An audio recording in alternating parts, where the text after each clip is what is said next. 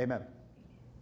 So this morning, the heart, the focus is this once and for all sacrifice of Jesus. We see this refrain in the latter part of chapter 9 and chapter 10, and I'll hit a couple other verses that I didn't read this morning, but the significance of what that is and why Jesus had to shed his own blood for us. Like what is that? And I know when we talk about the blood of Jesus and we talk about sacrifice, that's where people want to check out. It's also why when I do a membership interview with you, one of the questions I'll ask you often is, hey, if you were talking to a friend, a family, a coworker, a neighbor, and they came up to you and they said, hey, I don't understand why your whole religion or your whole thing that you believe, what's the deal with the blood? What's the deal with God having to sacrifice himself and all the blood and the guts and the evil and all that? It just seems like if God is God, why can't he just forgive us and just wave forgiveness on all of us? It just seems a bit much for our modern sensibilities.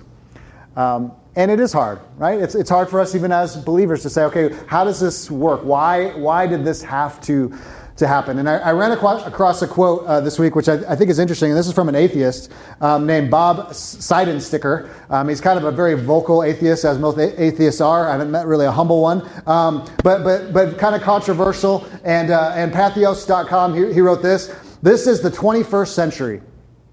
Must Iron Age customs persist so that we need a human sacrifice?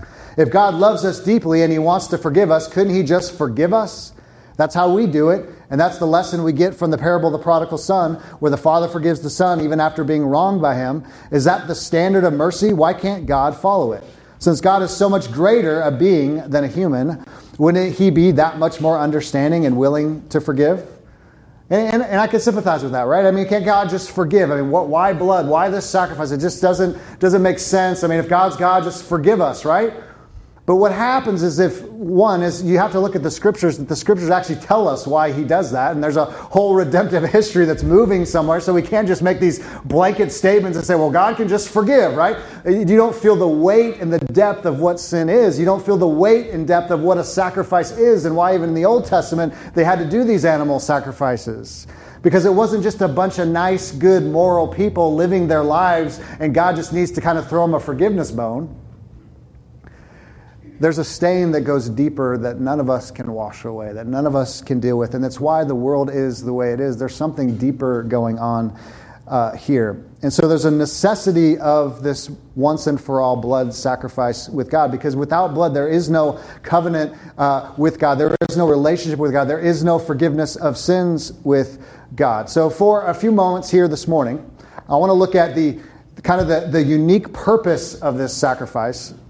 I want to look at the unrepeatable nature of the sacrifice. I want to look at the unimaginable depth and cost of the sacrifice. And I want to look at its transforming effect for us this morning. I know that was a mouthful. But let's look at the unique purpose of this sacrifice that Jesus makes on the cross. Now, I didn't read this morning. I read this last week. But if you jump up just a couple verses in chapter 9 to verse 12, notice what the writer says. He entered once for all into the holy places, not by means of the blood of goats and calves, but by means of his own blood, thus securing an eternal redemption. For if the blood of goats and bulls and the sprinkling of defiled persons with the ashes of a heifer sanctify for the purification of the flesh, how much more will the blood of Christ, who through the eternal Spirit offered himself without blemish to God, purify our conscience from dead works to serve the living God? And so when we look at the unique purpose of this sacrifice, what it's already said is that the sacrificial system of the Old Testament is insufficient. It's not worthy. It's not good enough, right? The bringing of goats and bulls and sprinkling this blood in the Old Testament, when they would atone for sins, they would have to bring up the animals and slaughter them and lay them on the altars and cover the Holy of Holies and purify the sins of the people. And they'd have to come and do this time and time again. But what the writer is saying is that there's someone who's come from eternity past that's not bound in by time or space, Jesus Christ, whose own blood is the only sufficient sacrifice, that it comes from outside us. It comes from somewhere else. It's God's initiative. It's God's doing. The sacrifices of bulls and calves would be insufficient because you'd have to keep doing it time and time again, right? Because we just sin again. And so we have to make another sacrifice.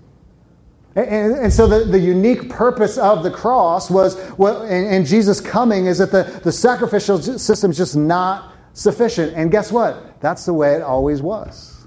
Sorry, I can't never say his last name, Seidensticker. That all of redemption history was moving somewhere. So you can see the cross and look at the cross and see Jesus with his arms stretched out, dying for our sins. And going, why can't he just forgive us? Why is this happening? But if you go back to redemptive history and you say, look at this sacrificial system, there was a time and place where people wanted to enter into the presence of God, but we can't enter into the presence of God. Why? Because we're sinful and we're dirty and defiled. So the only way to enter into the presence of God is a sacrifice has to be made, a purification, a cleansing has to be made, because we're not dealing with just another Messiah among the Messiahs. We're dealing with God, a holy God, a pure God, a righteous God. That's why in the Old Testament, whenever God came near, what happened? Everyone ducked, right? Everyone got out of the way. You couldn't stand in the presence of God without being destroyed. Even Moses, right? Moses only got to see the backside, the behind of God, because he would be blown away by the brilliance and mercy of God. Why? Because he's just a human and he's sinful. So there has to be a way for us to enter into this presence, and the sacrificial system was not sufficient. And that's what the writer wants to make clear. That's why the death of Jesus and the blood sacrifice of Jesus is unique. But also notice what else it does, and why it kind of hints towards why the sacrificial system is not unique enough, or not sufficient enough, I should say, is notice how it's unique because it deals with our conscience. It deals with our conscience. Notice in verse 14, how much more will the blood of Christ, who through the eternal Spirit offered himself without blemish to God, purify our conscience from dead works to serve the living God? Jump down with me to chapter 10, verse 22. Let us draw near with a true heart and full assurance of faith, with our hearts sprinkled clean from an evil conscience and our bodies washed with pure water. Interesting.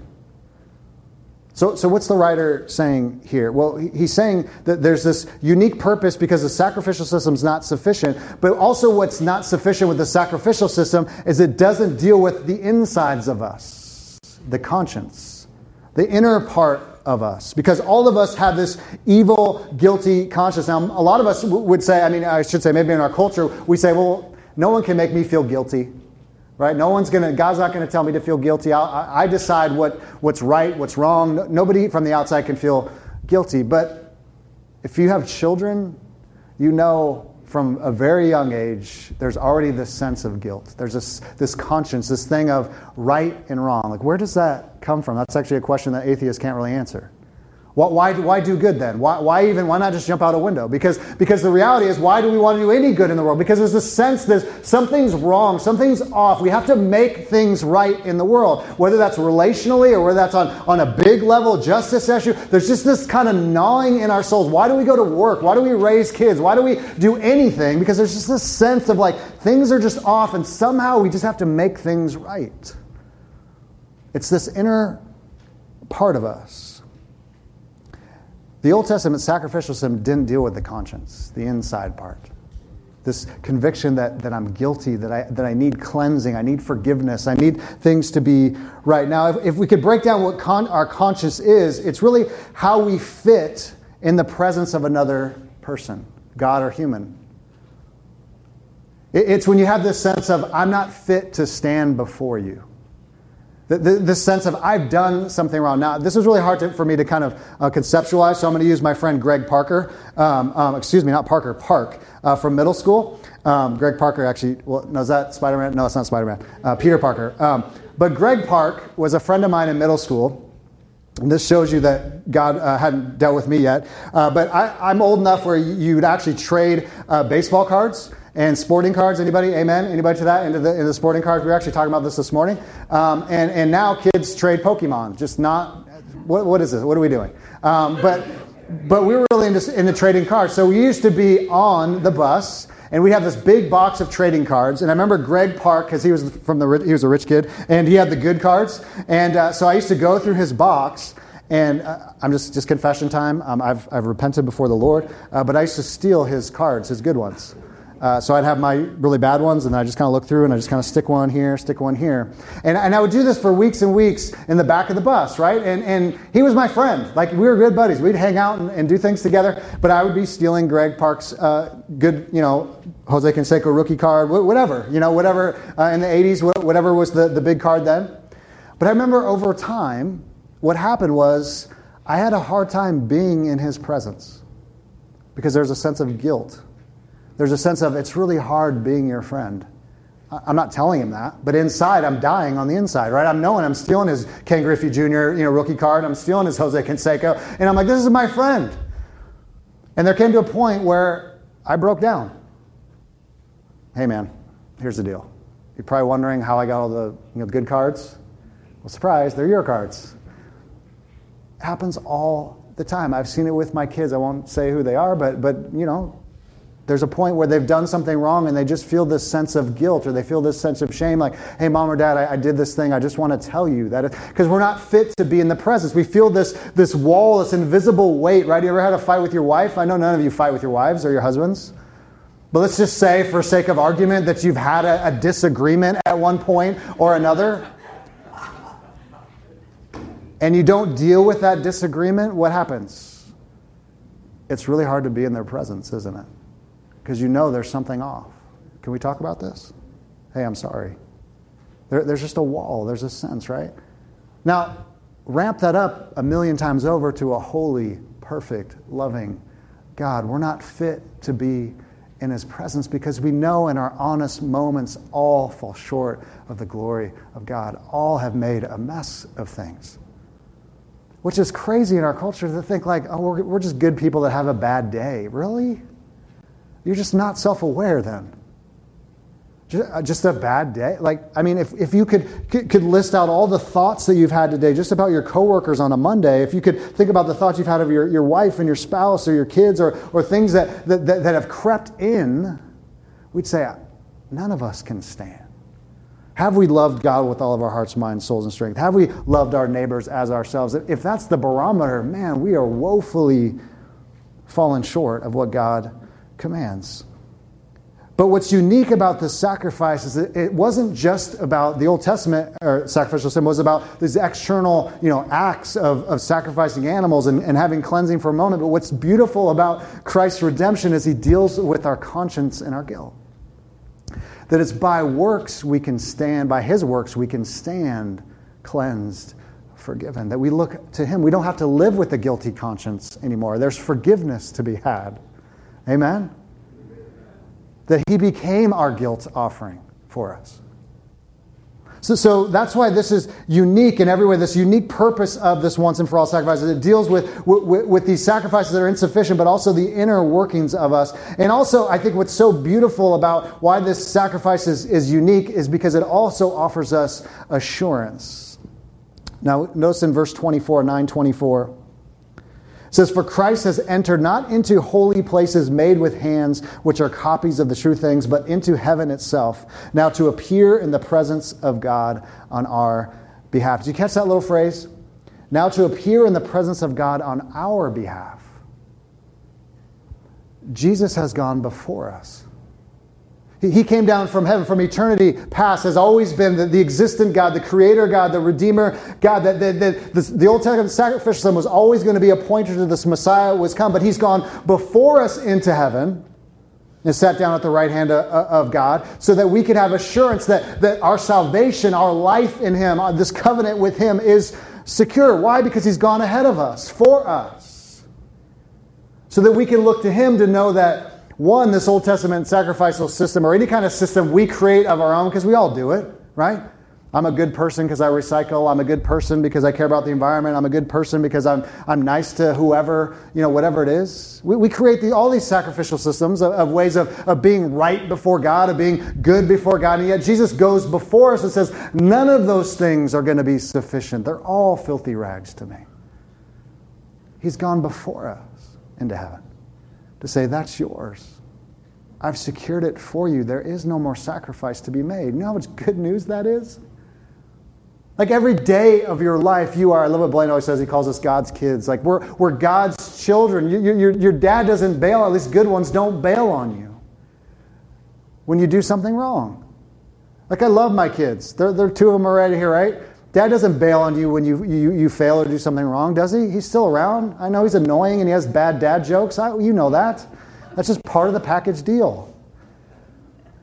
But you love them regardless, not by what they do, but that's what God and that's what Christ does. That's why this sacrifice is so unique, is that the author and perfecter of our faith has gone before us, and now he intercedes and mediates for us. So we look to him. I mean, you could summarize all of Hebrews. Look to Jesus, the author and perfecter of your faith. Because he's sufficient. He's unique in every way. His sacrifice is enough for us today. Now, there's also another piece of this, is the unrepeatable nature of this sacrifice. That Jesus was a once and for all sacrifice, unlike the Old Testament sacrificial system. Isn't that the worst part of the sacrificial system? Is that every Sunday we'd have to come together and we'd have to bring our goat, our unblemished lamb, and then, on the Day of Atonement, once a year, for all the people, we'd have to bring all these sacrifices, have this big feast. But then guess what? Well, evil and sin had come again, so we got to come and do it again, over and over again. Notice what it says in 9:25. Nor was it to offer himself repeatedly, as the high priest enters the holy places every year with blood not his own. So he makes a dichotomy here. These human priests had to bring the blood of the animal to the tabernacle, to the Holy of Holies, and sacrifice it every single year. But now Jesus' blood is that once and for all. There's no repeat sacrifice here. For then he would have to suffer repeatedly since the foundation of the world. But as he appeared once and for all, the end of the ages, to put away sin by the sacrifice of himself. And just as is appointed for man to die once, and after that comes judgment, so Christ, having been offered once to bear the sins of many, will appear a second time, not to deal with sin, but to save those who are eagerly waiting for him. That's a huge statement. The second coming of Christ has nothing to do with forgiveness of sins. It's full salvation. It's already been done. When he comes again, it's to secure what has already been given, right? That's an amazing text there.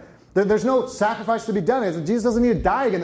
There is nothing that's going. It's already been done. So when he comes, he's coming to get us, to redeem us, to restore the whole thing and the whole universe.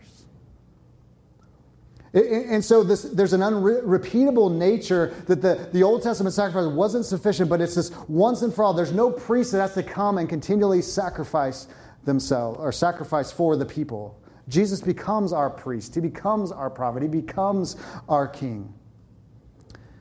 Some in Catholic Mass, they believe that the Mass is actually kind of a re-sacrificing of Christ. They say, no, read Hebrews. How dare we minimize the cross in that way? Nothing against Catholics. I know we have a lot of recovering Catholics in here. But that's not what we believe as Protestant people, as gospel people. You don't need to sacrifice again. That's crazy talk. It may sound good on paper. It may say, well, we're holy and we're going to come and we're going to do the supper and re-sacrifice Christ. No. Hebrews saying, no, that's old school. That's Old Testament. That's Old Covenant.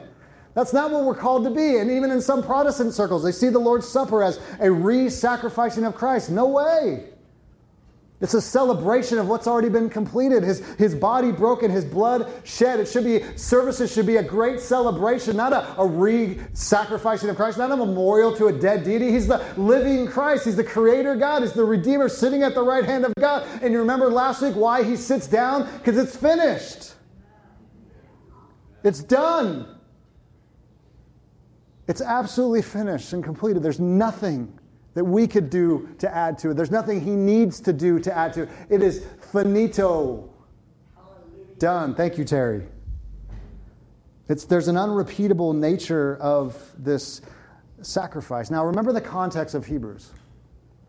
This is a persecuted people. They're losing their lives. They're losing their homes. Think about how great news this was. So something's going on here where they're feeling like maybe because everything's falling apart in the world and everything's falling apart in our lives, maybe we need to do something. Maybe we need to go back to the way it was, the old covenant, the old, the sacrificial system. Maybe it's because we haven't done it right. Maybe God's mad at us. That doesn't mean there's not judgment. That doesn't mean that we can just live how we want to live. But the writer's making very clear, no. That's dead works. That's just you taking the place of God and saying, I'm going to bring my sacrifice to you. Remember, we talked about last week, this is the end of religion. Jesus is the end of all religion. No more altars, no more sacrifice. That's why in Hebrews chapter 1, verse 3, we went through this weeks and weeks and weeks ago. It says, He is the radiance of the glory of God and the exact imprint of His nature, and He upholds the universe by the word of His power. After making purification for sins, what does He do? He sat down at the right hand of majesty on high. What does chapter 8 say? Now the point in what we are saying is that we have such a high priest, one who is seated at the right hand of the throne of the majesty in heaven, a minister in the holy places in the true tent that the Lord set up, not man. Jesus sat at the right hand of God after purifying sins. Why? Because it's the end of religion. This is not a repeatable event. It's completed. There's nothing you and I can do. There's nothing that we can add to it. It is finished. There's a doneness, a completeness to it. Notice what it says in chapter 9, verse 28. So Christ, having been offered once to bear the sins of many, will appear a second time, not to deal with sin, but to save those who are eagerly waiting for Him. It's a once and for all sacrifice. It's been done. His second coming, His second work is to redeem and restore the whole cosmos, including you and me. So it's not a repeatable thing. It doesn't need to be done again. Now, you may say, okay, that's obvious. What does that mean for me? Well, I've read this in different places. One of my favorite British pastors from years ago, Dr. Martin Lloyd-Jones, he was a pastor and experienced some interesting times during World War I and World War II. I think he died in 80 or something, so he was a long time ago. But people used to come up to him, and he would talk with them, and he would say, are you a Christian? He would just ask them a question, are you a Christian? And common what he would hear, the response would be, I'm trying. And he'd almost without hesitation say, well, you're not a Christian yet. Now, to our ears, we say, okay, well, is that? I mean, we're just playing word games here. But think about what we're saying. There's no trying. We don't try to be a Christian. We are a Christian because of what Christ has done for us. There's nothing wrong with a life of obedience, obviously, but it's not about trying. It's not earning something, or if I just live a good enough life, then maybe God will accept me or throw me a heaven bone or whatever it is, right? There is no trying. This is not how this works. And I think that's a little bit of what's going on in this church at this time. Well, maybe we have to do something. Maybe we have to balance the scales. Why are we getting persecuted like this? Why are things not going the right way? If we're trying, we don't understand the gospel yet. Dallas Willard, a Christian pastor and philosopher, passed away a few years ago, but he said, it's really not trying, it's training to follow Jesus. It's learning how to, it's not about what we do. He says grace is opposed to earning, not effort. There's an effort element, but it's not earning. It's not doing so that God's happy with us. But it's living in such a way because of what Christ has already accomplished for us. So this is an unrepeatable thing. And I'll just say this because I have the microphone. I don't think, and this is not a rant on social media, but I don't think it's helping our souls. Can I just say that? They're starting to do studies where more suicide, more depression. Why? Well, obvious reasons, because you look at Instagram, it's like, well, geez, everyone has a perfect family except me, obviously. Everyone's house is nicer than mine, obviously. Everyone's more successful than me, obviously, and everyone has a lot better quotes than I do, so, I mean, they're obviously living their best life now. And so if we constantly see those things, right? Every marketing campaign, every ad is saying this, your life is incomplete. You don't have it yet. This is what you need. Fill in the blank, right? More money, more power, more success, certain clothes. You don't have the right diet, obviously. You don't have the right workout plan, obviously. Or if you had the right workout and did keto, you obviously wouldn't get sick all the time. Silly person. Because I read a blog and I would get on the internet and it's obviously true. That's the only diet that should exist. Right? So what happens is, what happens though? We sacrifice to this thing. Maybe this thing will give me what I've so longed for in my heart and my soul. It's just a modern version of sacrifice. Maybe I can feel a little bit better about myself. Maybe I can balance the guilt scales. Right? Most of us don't think about those, so we just say it's harmless, right? But if that's a steady diet, right, we start believing those things, that we're not enough. There's not enoughness to go around, right? But in Christ, he says, you are enough. Because I secured, I love you, I've forgiven you, I died for you. You are enough. It doesn't matter if you don't have the right diet. It doesn't matter if you don't have the right clothes. It doesn't matter if you're not in the know or you don't travel to a mountain to take a selfie on top of a mountain. It doesn't matter. Everything that you need, everything that you are, is found right in me. And that's the piano that Hebrews is just going to continue to hit. Don't go backwards. Don't go backwards. Don't think your little puny sacrifice is going to be sufficient. Don't live there. There's so much freedom and grace and rest and joy to be found in knowing that everything we need, everything that we are, is found in Christ. Which leads us to an unimaginable cost and depth, as you've probably heard through this sermon. The thing about blood is that we're all dependent on it. I don't know if you know that. I'm not a doctor. I just play one on TV. But we all need blood to live, right? It's our life source. You take away blood. I always find it fascinating. I'm kind of a history geek. If you go study ways they try to deal with ailments and sickness, and especially during the Western times, you can even see this in movies where they would just do he just needs a blood transfusion, and that'll get the demon out, right? So everything was about blood and purifying the blood and all that kind of stuff. But all of us are dependent on this life source called blood. And you know this? All of us, every human that will ever be, has a sacrifice of blood when they're born. Anybody seen a baby born? It's just a nice, clean environment, right? Nothing happening, right? It's awful. I was not prepared for that. Now, I watched the video in junior high. You remember this video? Well, I'm old enough, so it's very outdated, and it just terrified me. And I stood up and said, well, hey, I'm not having kids, so thank you. But they showed a birth, right? There's a lot of stuff going on there. A lot of blood. All of us came into the world with the sacrifice of blood. You wouldn't exist without a sacrifice of blood. It's why in Leviticus 17, God talks about the commands to Israel to not eat or drink blood, because it's this life source. There was a sacrifice that needed to be made on behalf of the people, but it was to happen with the animals, not them. They weren't to drink the blood. They weren't to do that, because that's the life source and what gives us wholeness and wellness. But you're supposed to do this in a different way. Someone from outside has to sacrifice their own blood. But also with blood, it also stains, right? We have 3 boys and a girl, so we've seen a lot of blood in our 12 years of parenting. And it stains. If you're a nurse or you're a doctor, right, it doesn't come out very easily. And what's interesting about the scriptures is that blood and sin seem to be tied together, about this deep stain that we can't seem to get out. Isaiah 1:18. I don't think I marked that.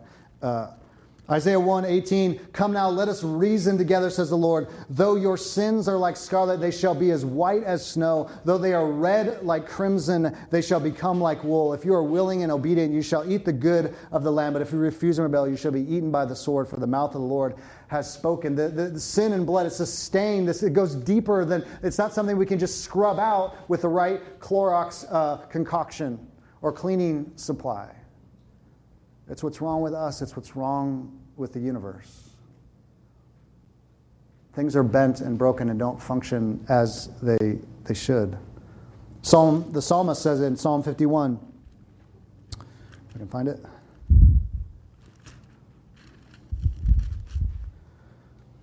Verse 7, purge me with hyssop, and I shall be clean. Wash me, and I shall be whiter than snow. Let me hear joy and gladness. Let the bones that you have broken rejoice. Hide your face from my sins, and blot out all my transgressions. Create in me a clean heart, O God, and renew a right spirit within me. Cast me not away from your presence, and take not your Holy Spirit from me. Restore to me the joy of your salvation, and uphold me from a willing spirit. King David wrote those words. If anyone knows sin, King David knew sin really well. It was a close companion. Murderer, adulterer. Here he comes honestly. He knows that there's something deeper that has stained him, that has wounded him, and it's not going to get out by him just praying harder or making another sacrifice. He says the sacrifices, even David said himself, that the Lord desires is a contrite spirit. A broken heart and a contrite spirit. That's a heart that God will not despise. So there's an unimaginable cost and depth to this once and for all sacrifice of Christ shedding his blood on the cross for us. Now go back to Hebrews.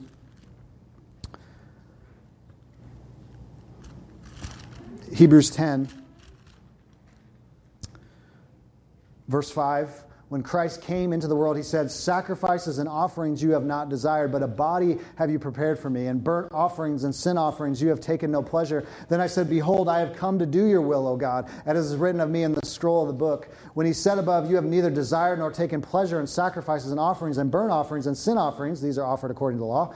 Then he added, behold, I have come to do your will. He does away with the first in order to establish the second. And by that will, we have been sanctified through the offering of the body of Jesus Christ once for all. There's a lot there. I'm not going to spend a lot of time there. But what he's doing is he's quoting Psalm 40, and he's reminding the people that there was sacrifices and offerings that were supposed to be made. It was commanded in the Old Testament. But at the heart of the sacrifice was never about the sacrifice. It was about obedience. It was always about obedience. It was about a relationship with God. It was never just about the act of laying this animal down and sacrifice. It was about a person who walks with God. It was kind of a test of, where's your heart? Do you love me? Do you want to follow me? Do you want to obey me? And the sacrifice was a pointer to that. But that's why God was always upset, because he's like, you guys bring me these lame sacrifices. I said I need a pure, spotless lamb, and you bring me these kind of wounded things. You don't love the poor, right? It was always about obedience. It was about relationship. Now, who was the one who fulfilled that perfect relationship? Who was the one who was obedient in every way? Who was the one that fulfilled that covenant in every way? What the writer of Hebrews is saying is Christ. He was the one who obeyed purely and freely and lovingly without sin, because none of us could. None of us, not on our best days. And yet Christ goes before us to say it was his will that he would be the perfect sacrifice, because he was sinless in every way. He was obedient in every way. He was tempted, as Hebrews, we'll get to that later. He was tempted in every way, just like you and me. And that's why I love God, because he understands my temptations. He understands my weaknesses, yet he was without sin. There's an unimaginable cost and depth to Jesus' sacrifice. Even Paul in Acts 20 says that the church was purchased by the blood of Jesus. When Paul's standing before the Ephesian elders and he's kind of giving them their commission before he sails away, he says, I want to remind you that the church itself was purchased by a sacrifice and in an unimaginable cost and depth to you, that Jesus Christ himself laid his life down so that you could even be his people and be his people from now into all of eternity. That's who we are. We're cross people. We're cruciform people. We're shaped by the bloody, messy sacrifice of Jesus. I know we don't like that. I'm on here and say, it's going to be, but that's how it had to be. If we know how deep the sin goes, if we know how deep the stain is, it makes total sense. If we see how out of whack the world is, it makes total sense. Jesus wasn't bringing more evil into the world. He was coming to heal and restore and forgive that evil and to offer a way for there to be ultimate healing and salvation. He wasn't adding to the noise. He was dying for his enemies. He was dying for sin. He was dying for us, even as we sang that this morning. Unimaginable cost and depth. Now, I know when we think of, kind of going back to our quote, the way I started the message, as atheist, it says, why can't Jesus just forgive, or God just forgive?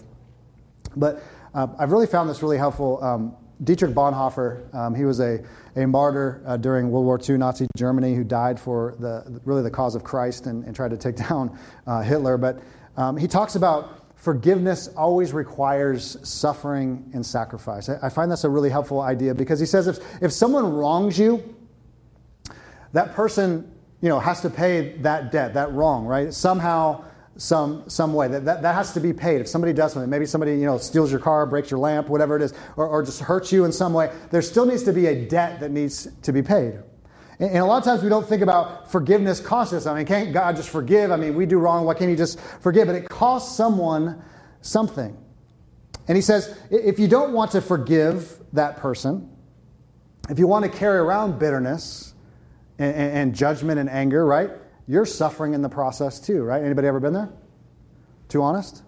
So when my mother, when my parents got divorced, she kind of bailed on me, and I carried around a lot of bitterness and anger toward her until I was able to really forgive her. So I thought I was in the right because, God, you don't understand. Look what she's done to me. But I was just as bad because I wanted terrible things to happen to her. So I'm suffering and dying just as much as she is. In forgiveness, there's always a sacrifice. There's always suffering. Until I could lay that down, it's not helping me at all.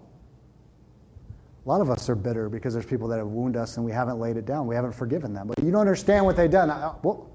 I might not, and I'm not the point. But God does. And if we understand the cross and we understand this once and for all sacrifice, that Jesus forgave us, his enemies, we should constantly be forgiving. If we understand the weight and the depth and the cost of what Jesus did for us, then we should constantly be forgiving. Constantly saying, hey, I know you don't deserve it, but I don't deserve grace either. Here it is. Because in forgiveness, it always costs someone something. Forgiveness always requires a sacrifice and suffering. But what's amazing about Jesus is that he suffers and he dies to forgive and heal us and save us so that we don't have to. So that we don't have to. He took our judgment day. The wrath of God fell on the Son of God. That even God had to turn away from Jesus' death on the cross for a moment. I mentioned this last week. I can't imagine. I have 3 sons. I can't imagine. Here, God, here's my only begotten son. I mean, you love those kids with all your being. Imagine God of heaven and earth saying, here you go. Here he is. For us. For us. There's a huge cost. And I don't think until you and I feel the weight of that, the gospel of grace, the gospel of mercy is going to change us from the inside out. It just won't. Because we'll just say we think we're still good people. We think, well, that's just unnecessary, right? Until it sits on us heavy, it will change us from the inside out. We'll realize that all of life is grace. And we'll extend grace and we'll extend forgiveness because we see what God has done for us. That we're just trophies of God's grace. Lastly, there's also a transforming effect. Transforming effect. I didn't read this text, but if you jump up to 10:14, notice the way this little section ends. For by a single offering he has perfected for all time those who are being sanctified. And the Holy Spirit also bears witness to us, for after saying, this is the covenant that I will make with them. After those days, declares the Lord, I will put my laws on their hearts, and I'll write them on their minds. Then he adds, I will remember their sins and their lawless deeds no more. Where there is forgiveness of these, there is no longer any offering for sin. Really interesting text. We could spend a lot of time here, but he says that we have been, in verse 14, by a single offering he has perfected for all time those who are being sanctified. So it's not only the death of Jesus on the cross secures our salvation, our rightness before him, justifies us by faith, but also secures our sanctification, our progressively becoming more holy and like the Son of God. Isn't that an interesting text? That this once and for all sacrifice isn't just to secure our redemption, to allow us to be in heaven one day, to be part of the new heavens and the earth, but also in this lifetime, it's also promising that you and I will be progressively made more and more into the image of Christ in this life and the next. You with me? To be the people that God has called us to be. And he's going to do that by the power of the Holy Spirit. As it says, he's going to actually write on our hearts and on our laws. That's the new covenant, that we're going to actually want to desire to follow God, to love God with all our hearts, and to love our neighbors as ourselves. Now, imperfectly, amen, half-heartedly often. But what's so amazing is what he's saying here is that positionally, we're already perfected. In Christ, you are already a saint. You are already a new creation, positionally. as you stand before God right now, as you are right now, even with your sin and even in the ways you've fallen short, even this morning, positionally, you are God's children. You are a new creation. You are made in His image. That is not going away. Why? Because of the once and for all sacrifice of Christ. Objectively, historically, by faith, you are perfect in every way. Now, subjectively, day to day, we still have some sin residue. But the good news is that God has given us the Holy Spirit, the power of the Holy Spirit that is weakening those sinful desires, those affections that don't align with God's kingdom and God's commands and God's ways. He doesn't leave us alone to say, hey, good luck. He gives us the power of His Spirit. He gives us the words so that we can walk in His ways and desire to walk in His ways. We're going to fall short, yes. But you know how it's good news is that when you sin and when you screw up is that you can look to Him and go, God, thank you for your forgiveness. Thank you for your grace because I'm a new creation. I'm a saint. Why? Because Jesus has already gone ahead into heaven and that He's already secured that for me by this one bloody death on the cross, that even when I feel like I'm just not measuring up, and even I feel like I've been doing this, Lord, for 25 years, I feel like I should be a little bit further along. Instead of looking at your feelings, instead of looking at how you feel today, as we look to the cross and we look to Jesus by faith, and He says, you're mine, you belong to me, your righteousness is my righteousness by faith. That's a serious implication. And it also changes how we minister to one another and how we love one another and how we're patient with one another. Because guess what? All of us are going to screw up. You'll probably screw up before you even leave this place this morning. But we look to Him and say, but you know what? We have a Savior who's gone before us in the heavens. And His sacrifice is sufficient. And it's done. It's completed. And there's forgiveness to be had. And there's life to be had. So every day I'm looking by faith, not feelings. I'm not, and there's going to be strong feelings. There's going to be great affections of joy for the Lord. But sometimes those wane a little bit. And we go like, where are they? And the writer of Hebrews would even encourage us to repent even of our dead works. That's what he talks about in 9:14. The ways in which we try to be righteous before God. That's really just what the Pharisees were about. It's by my external things, my religious activities that God makes, that I'm a good person by my behavior, by my religious activities. We need to repent even of our good deeds that we think make us right with God. And repent of the ways, sins of commission and omission, the ways we don't do what God has called us to. Repent of those as well. They can be just as deadly. Both of those can be just as deadly. And guess what? Both of those need Jesus. It's the same solution. The author and perfecter of our faith. The once and for all sacrifice. Eternal God who came from the heavens. Whose blood is sufficient. Who cleanses our conscience. Who takes our sin and forgives it as far as the east is from the west. He remembers them no more. He calls us His children. He calls us new creations. He calls us saints. And now, day to day, as we follow Him, we are free to serve Him and love Him and worship Him because there's nothing that you and I need to do to secure His love or affection. Because it's been completed. Because He sat at the right hand of God and said, it is finished. That's really good news, my friends.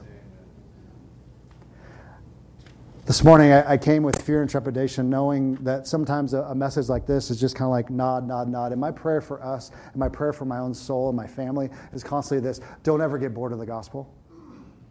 I pray that for you often. It's so easy. Say, isn't there deeper stuff we need to move on to?